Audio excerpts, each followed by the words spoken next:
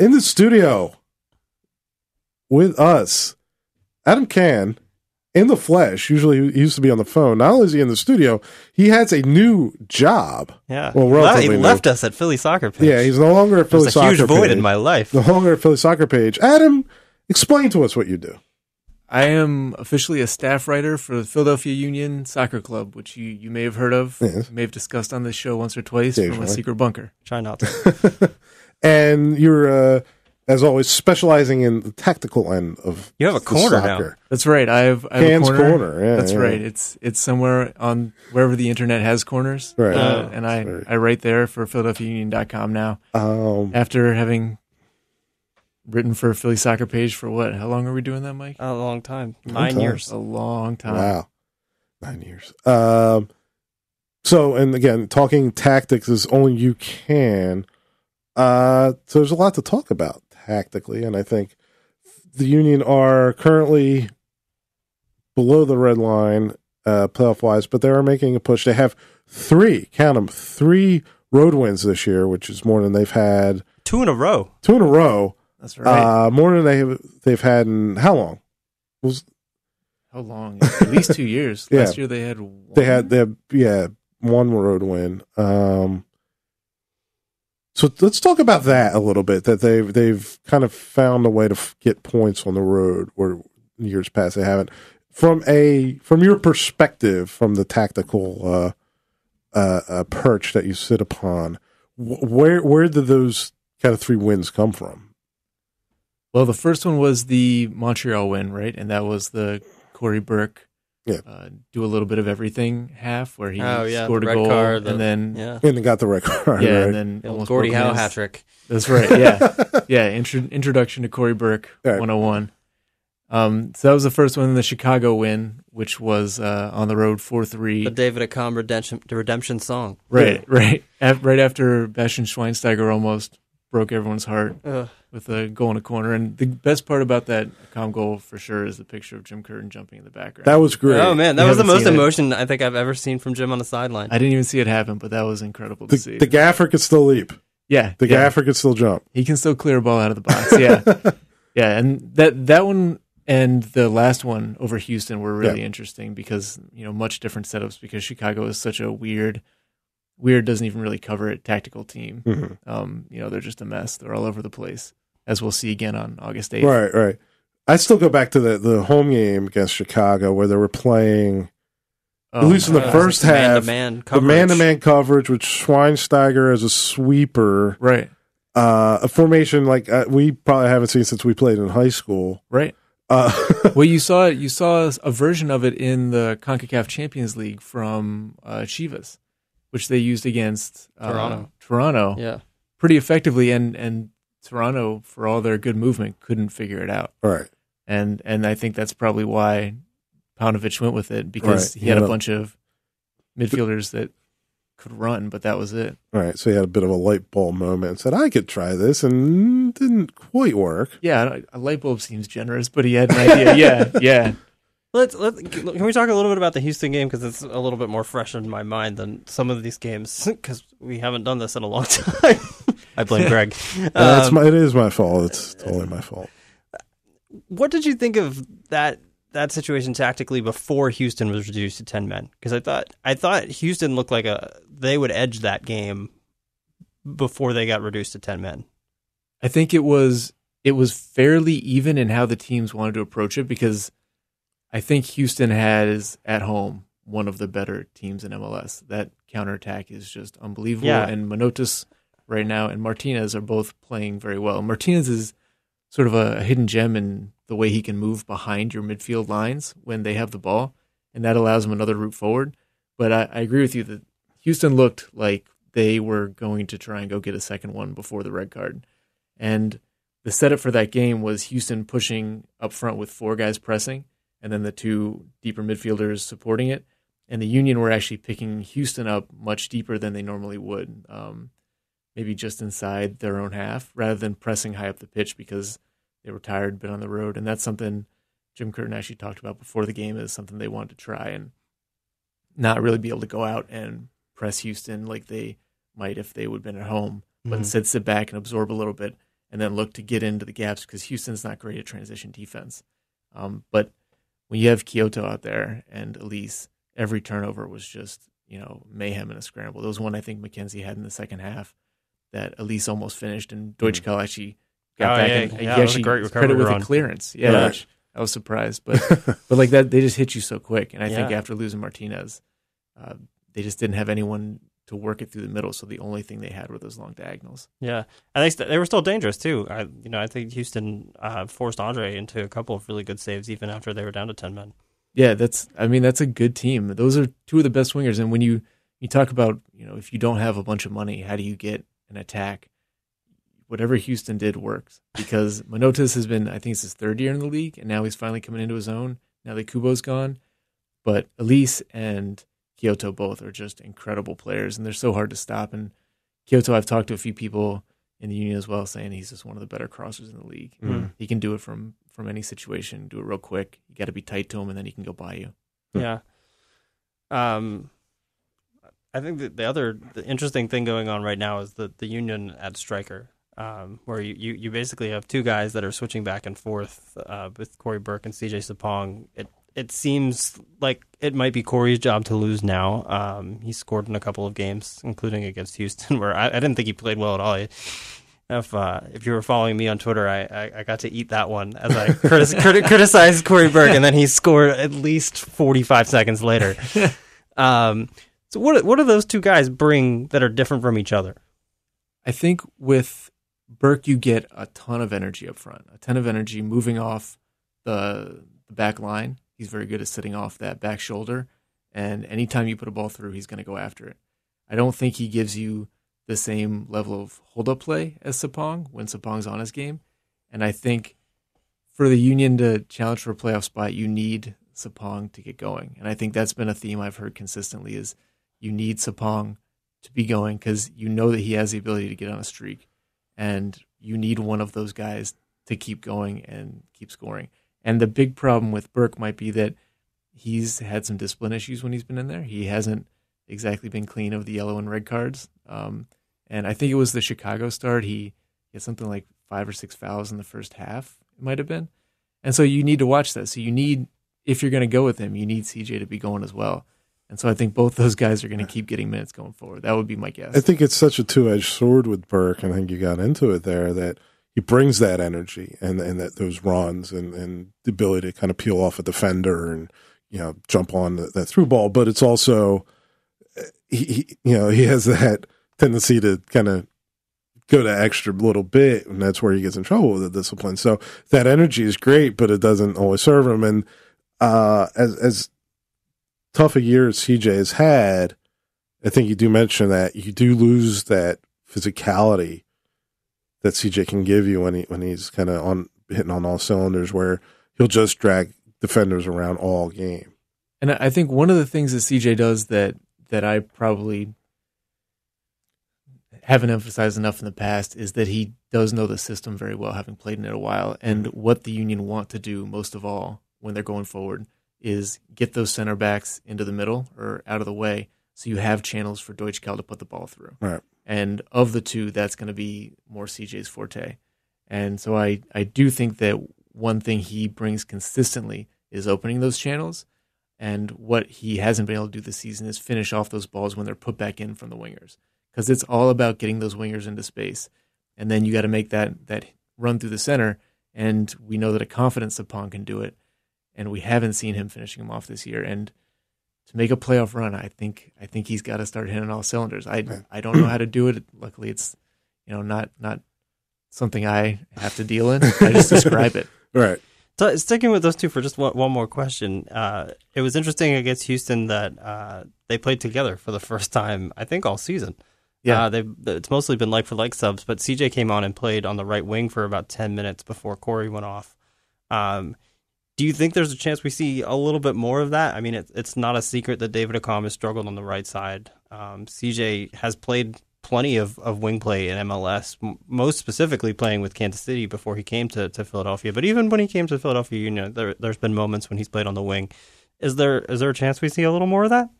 I'm not sure. That's not something I've asked Jim Curtin about specifically. I think that for a road game like that, where you're getting pressed high, and you want to bypass something like that, he's a good option on the wing because of his size, and you don't have Chris Pontius anymore because he's out winning every head ball for LA and finishing balls at the back post as a wingback for whatever reason. But I think situationally it's something that you can use. I think what you lose is the ability to get behind on both wings. And I think Ilsinho has such a special skill set that you're willing to sacrifice that.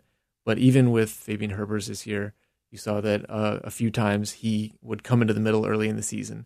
And then after that, he didn't play as much because I think the goal is to get behind on the wings so much that you really want that speed and you want someone living on the shoulder of the defender. And when CJ's out wide, he's going to give you much more of a bit of hold-up play there so you can get the ball long and get it out of the back and get by a press. So if there's a team that does press really well, maybe Red Bulls or something like that, I wouldn't say you won't see it, but that is also something I haven't asked about directly, so I'm not going to say you should or shouldn't or that you will or won't.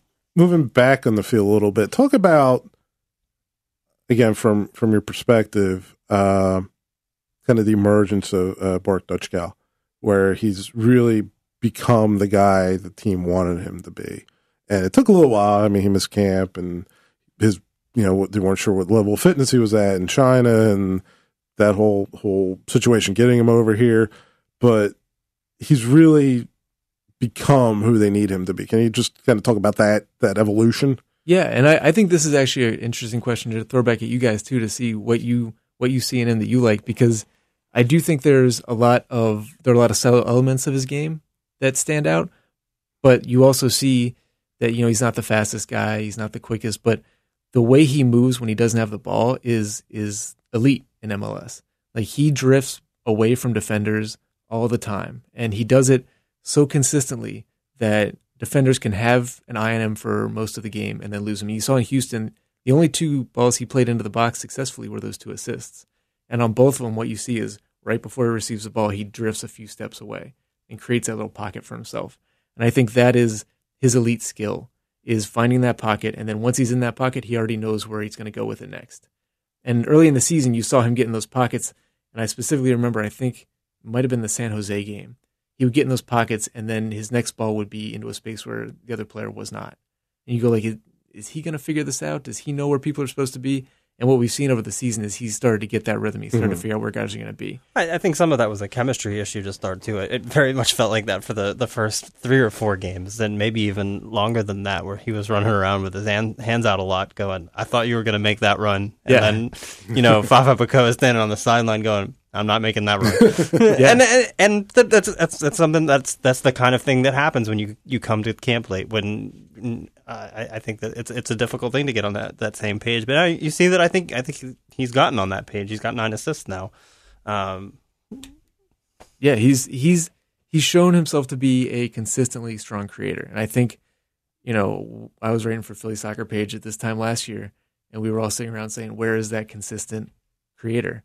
And that is what he's brought. Now, the goals haven't necessarily flowed for the Union this year. They have a really low finishing percentage, but hopefully, you hope that regresses to the mean over the rest of the season. And that's not something I'll debate, but I'm sure you guys can have plenty of other people on who can. but I mean, that's what you want, is those chances to appear first, and then you worry about finishing them. And last year, those chances weren't coming, and this year he has done really well to create chances consistently, and not just chances, but the kind that get you in behind on the wings. And that is what the system is built to do. It's built to put the ball on the feet of those 3 center midfielders consistently over and over. And he's allowed to make that long pass, even if it's not connected most of the time. He can keep making it, and he should not be afraid to keep making it. And that's sort of the thing that you get with an experienced guy like him, is even though he misses it a few times or he doesn't connect it, he keeps putting that ball in. He says, this is where it's going to be. I'm not going to be afraid to keep putting this ball into this space, and you need to start getting there. Yeah, I mean, I think he has that element you want in your 10, that he kind of plays out that chess game in his head, where he can, like you said, I could play this ball, and I know that the next move can happen, and I know where that next move can happen, and he kind of has that vision. He doesn't, if you want to compare him, to Barnetta, who's the last kind of out and out 10 this team had. Barnett, I think, was a little different. He was a little more of a frenetic player and a little more of an energy player. where he had those skills that Dutchkel has, but he had that frenetic, more of that running, where Dutchkel doesn't really have all that energy running, but he has that vision of the field, and he has that feeling of I can, where everybody is on the chessboard, and that's always interesting to see. And he has the passing skill, and he's he's got the 5 goals, and he's not afraid to shoot. He's not afraid, and he's a pass first guy, but I think he has that mentality is, okay, the pass isn't on, but a shot is, and I could square up and I could take a shot, where he, it's almost like a quarterback. He's not checking down to the third pass. He'll maybe check down to the second pass, but there's the shots there. He's taking that shot. Yeah, and I think one thing that has stood out for him over the past few games is he's been in a few situations where he's mostly from the right. He's been the late runner into the box, and he's gotten that ball in from the right. And he's either put his shot too close to the goalie and it's been saved, or he's put it over. Mm-hmm. But those are chances that you expect a guy like him to put on goal and to keep finishing. And so I think that over time, if he's in that position, you're going to see him finish that ball, or you're going to see him, at least if he keeps arriving there, you're going to see goals come. Plus, he'll take a shot from distance, which has always been my frustration with the team. They've never had enough guys that were willing to kind of crank from outside the box, and he has kind of the accuracy to do it. He has at least the ability to put it on frame, where you can force a keeper into a save. And the other thing he does that's really big in the offensive half is he allows you to be a possession team in a way that you couldn't before. And I think if you looked across your organization and said, what do you think is the best form of defense? It is their possession game. Like from the academy up, that's what you hear is when you have the ball, you can't get scored on. And so allowing the team to possess the ball and create triangles further up the pitch than they could in the past is one of his better qualities, because he's always popping up and always helping out. And that's definitely something that has changed the way the first team is able to play this year, and you see it at the lower levels. And having a player like that they missed, because that was Vincent Aguirre's skill, he was a point on every triangle. He was the guy that, he was an outlet for everybody, and, he was a deeper player, and he was more of the eight. I miss that guy. Yeah, seriously. But he was always an outlet guy, and they, and that's not Harris's game. Harris is, at that eight, he's a different type of player. He wants to, get the ball, hit longer passes and kind of do that. And he doesn't, he's kind of a more languid player, if you will, just kind of moving around the field a little more deliberately than Vincent would. So you missed that. So yeah, it's good that he could kind of combine that with at the 10 spot. Yeah, I think with the midfield you have right now, I think the Orlando Open Cup game first half was probably one of the best halves that Mayfield has played, when they spaced out and they were moving the ball around well, and Orlando just couldn't keep up. And that's the type of thing you hope to see more of going forward. And obviously it hasn't been perfect every game, right. But you see, I think, and I was writing this at Philly Soccer Page before I made the switch to be on the inside, that I think you see this year for the first time that identity consistently, game after game, week after week. Even if the goals haven't come, you see that the identity is there, and that identity is something that they have really needed to develop. And it's something I think Ernie Stewart said he would bring, and I think you can argue now that you're starting to see the fruit of it. I think one of the things that really stands out for me this year is the fact that they are so much better in possession. I think it was very rare over the previous 2 seasons to this one for the Union to have the percentage of possession and to outpass the other team. And I think it's been pretty rare this year where they've not had the percentage of the possession and outpass the other team. What has been the huge difference in building those numbers? A big part of it, I think, from finally being at the point now where I spend like an hour of practice each day, is that they have had the time to develop and understand where they want to be. And I think a lot of it is just learning where you want to be at any given time, how to open up, when Harris needs to drop back so you can keep the ball in the build-up phase and not go long. And you also have guys in back now, in Mark McKenzie, in Keegan Rosenberry, who can possess the ball. And Ray Gaddis has actually been very good this year at holding the ball, shaking off his marker, playing short pass. So I think a lot of it is just learning the system and finally getting used to the way that you want to play. And I say that because I've also, I've had the benefit of, or sometimes it feels good, sometimes it feels bad, of having to go to academy games. And you see at every level that is how they want to play, and that the academy kids do it very consistently. The good ones do it really well. And I guess it takes longer in the first team than I would have thought from the outside, but seeing practice every day, that is what they work on. That exact thing is where to be, how to move without the ball so that you create those triangles and keep possessing it. I did an interview with Ernie Stewart the other day, and that's one of the things he talked about was developing that consistency from the bottom up. And I think it's finally getting there at the first team level that we see the benefits of it. But obviously, I mean, you look at the place in the standings and it's not perfect yet. Radio.com.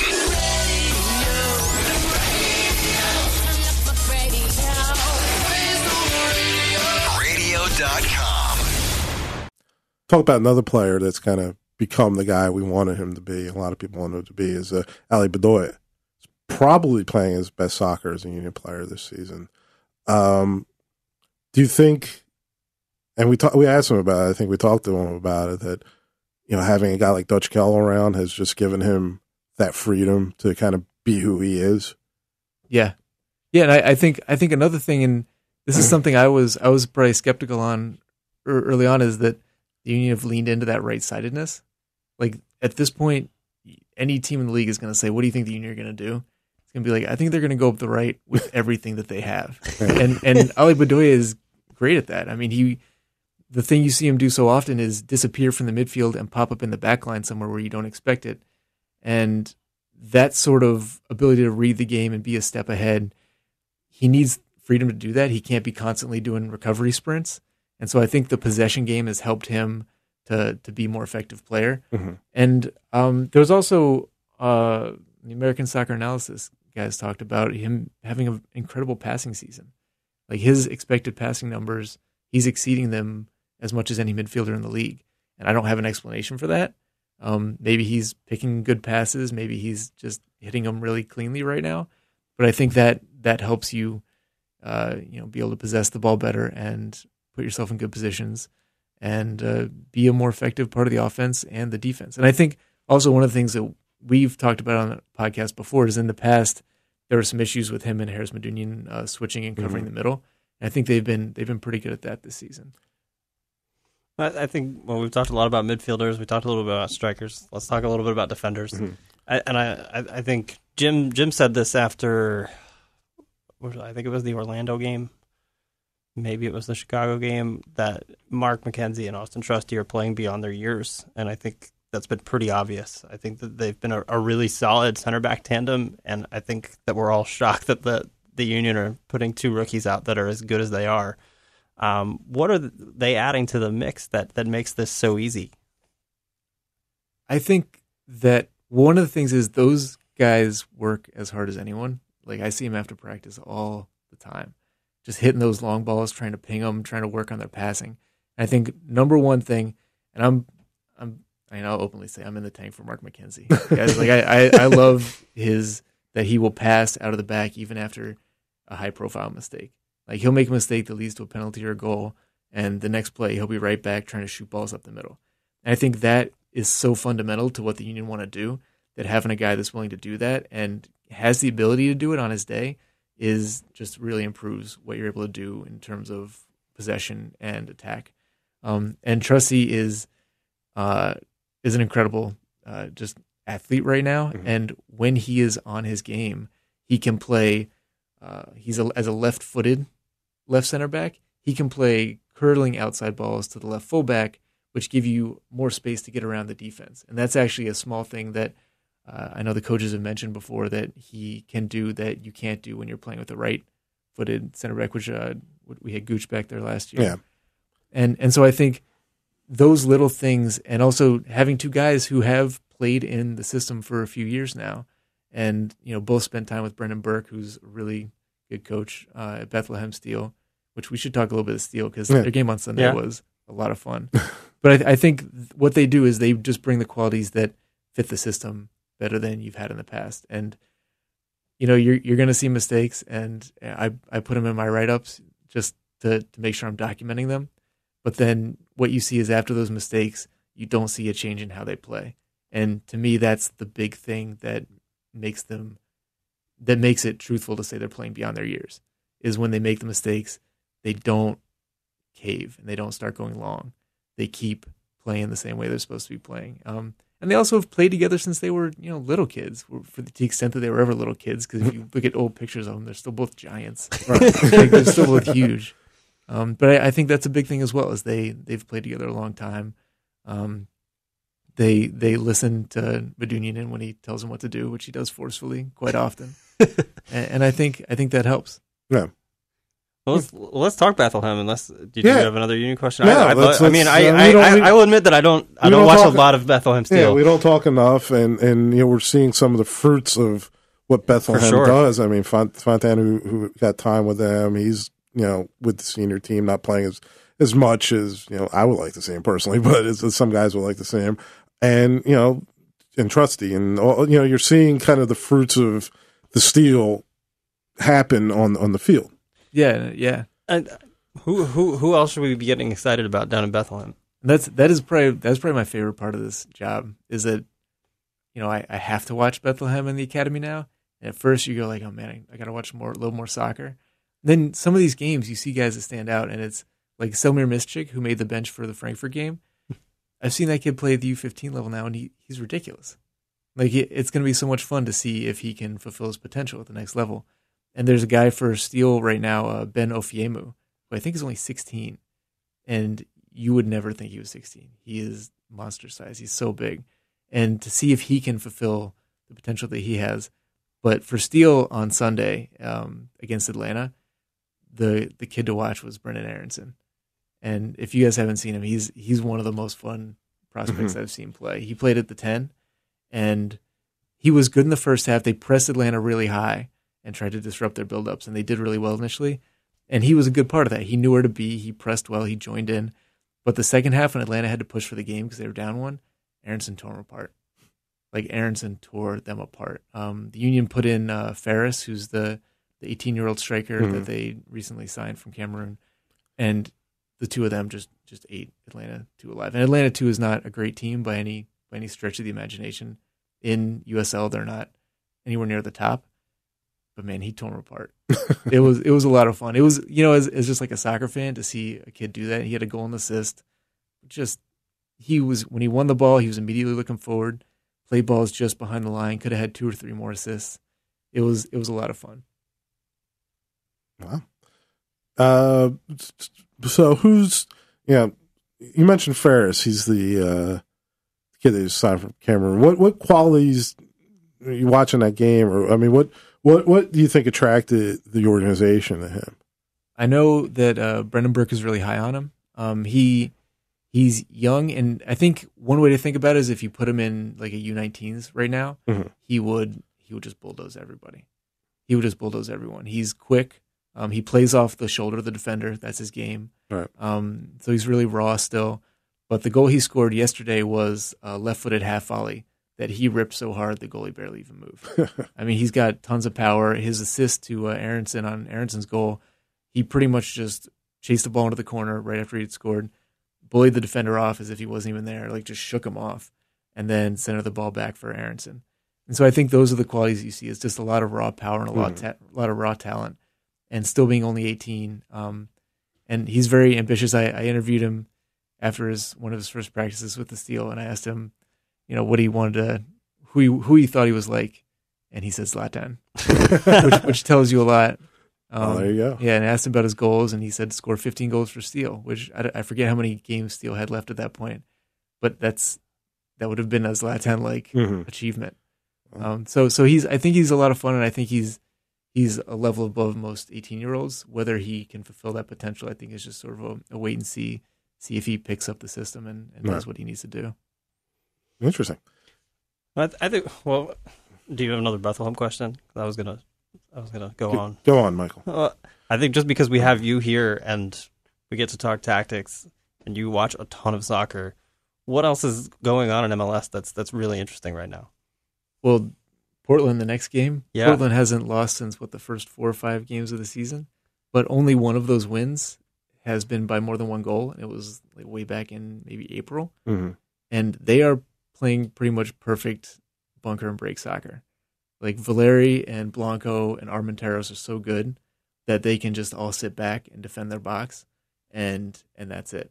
So tactically, it's not the beautiful game that you might want to see, but they're doing it so well that you just sort of clap and nod your head and go, all right, I guess that's what you're doing now. It's winning you games, so keep on doing it.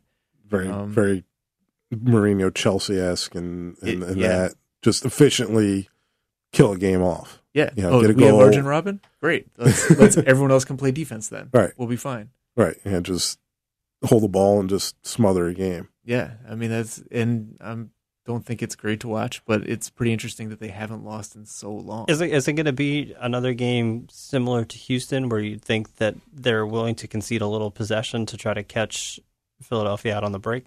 Yeah, I do, except they're going to be far more organized than Houston was. I mean, their ability to close off the middle is incredible. And so it's not going to be a pretty game by any stretch. But especially since the Union are going to have after that the U.S. Open Cup midweek and then a huge game against New England next weekend. Yep. And New England's a team that just presses like crazy. Kellen Rowe can't get in the side, which is a little strange. But they're gonna press whatever body part you want to insert off. They're gonna do it win, lose or draw. It's their tactic. So it's interesting to watch how different teams respond to them because you can just go long over the press if you want. You can try and pass through it. Union think that they can possess against anyone, so they're probably at first at least going to try and pass through it.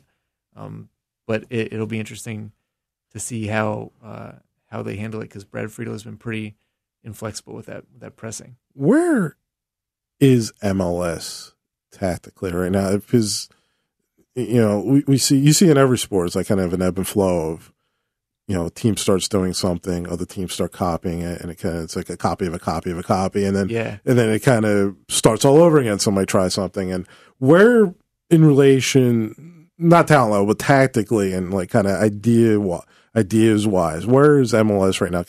Compared to Premier League or compared to Bundesliga, like what are they? Right. Yeah, that's a difficult one. I think MLS is a bit of a muddle because you get ideas from all over the place. Like you have LA bringing back Siki Schmidt to basically say, all right, can we defend enough to attack with these five guys in a very extreme way? And so I think a lot of MLS tactics still revolve around, okay, we were able to acquire this player who is a game changer. What tactics best allow us to fit around him or a few guys? And then you do have a few coaches coming in who are going to say, this is my very set way of playing, and we are going to the players are either going to play that way or they won't. And a lot of that I think has to do with pressure and how you press.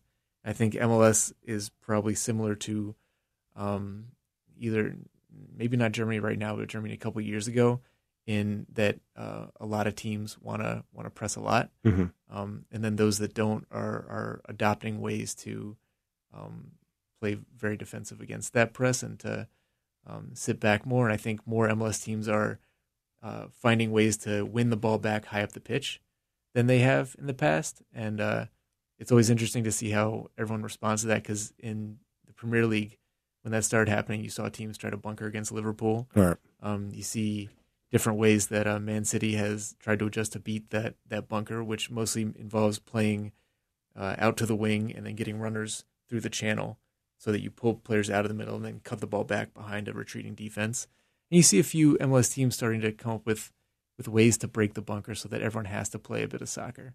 But what you see is like these personalities that you don't know if they can continue. Like Jesse Marsch built Red Bull in a very specific way of playing, and to what extent can Chris Armas keep them playing that way? Can you actually build up a style that exists beyond one coach? And you'll see the same questions at NYC, where they have become a bit more flexible now since Vieira left, but you don't know if they are going to install a new identity that still works. And same at Columbus. If Berhalter leaves, can they keep their identity, which is a tactically flexible identity with a few principles that are totally unchanging? All right.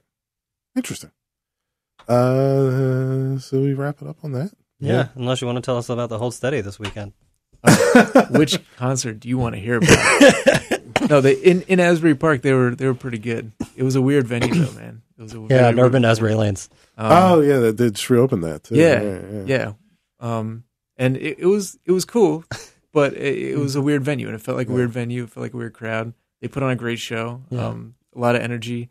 Japan Droids opened, and they did 40 minutes of break your face rock, right. which is cool to have someone do that. They're playing a bunch of shows at Boot and Saddle. This was their last show in like a 170 show tour. They said, "Wow." So they've been on the road for a long time. But it was good. They played a lot of the hits and closed off. Man, they just closed off with a few that hit me right in the heart. Patrick Stickles from Titus Andronicus nice. Came and sang or screamed "Cattle and the Creeping Things." Yes, I saw the video on the Twitter. Yeah, that was phenomenal. And he was his 33rd birthday, so for Stevie Nicks, he got to do nice 33 forever. Yeah, So brilliant. great.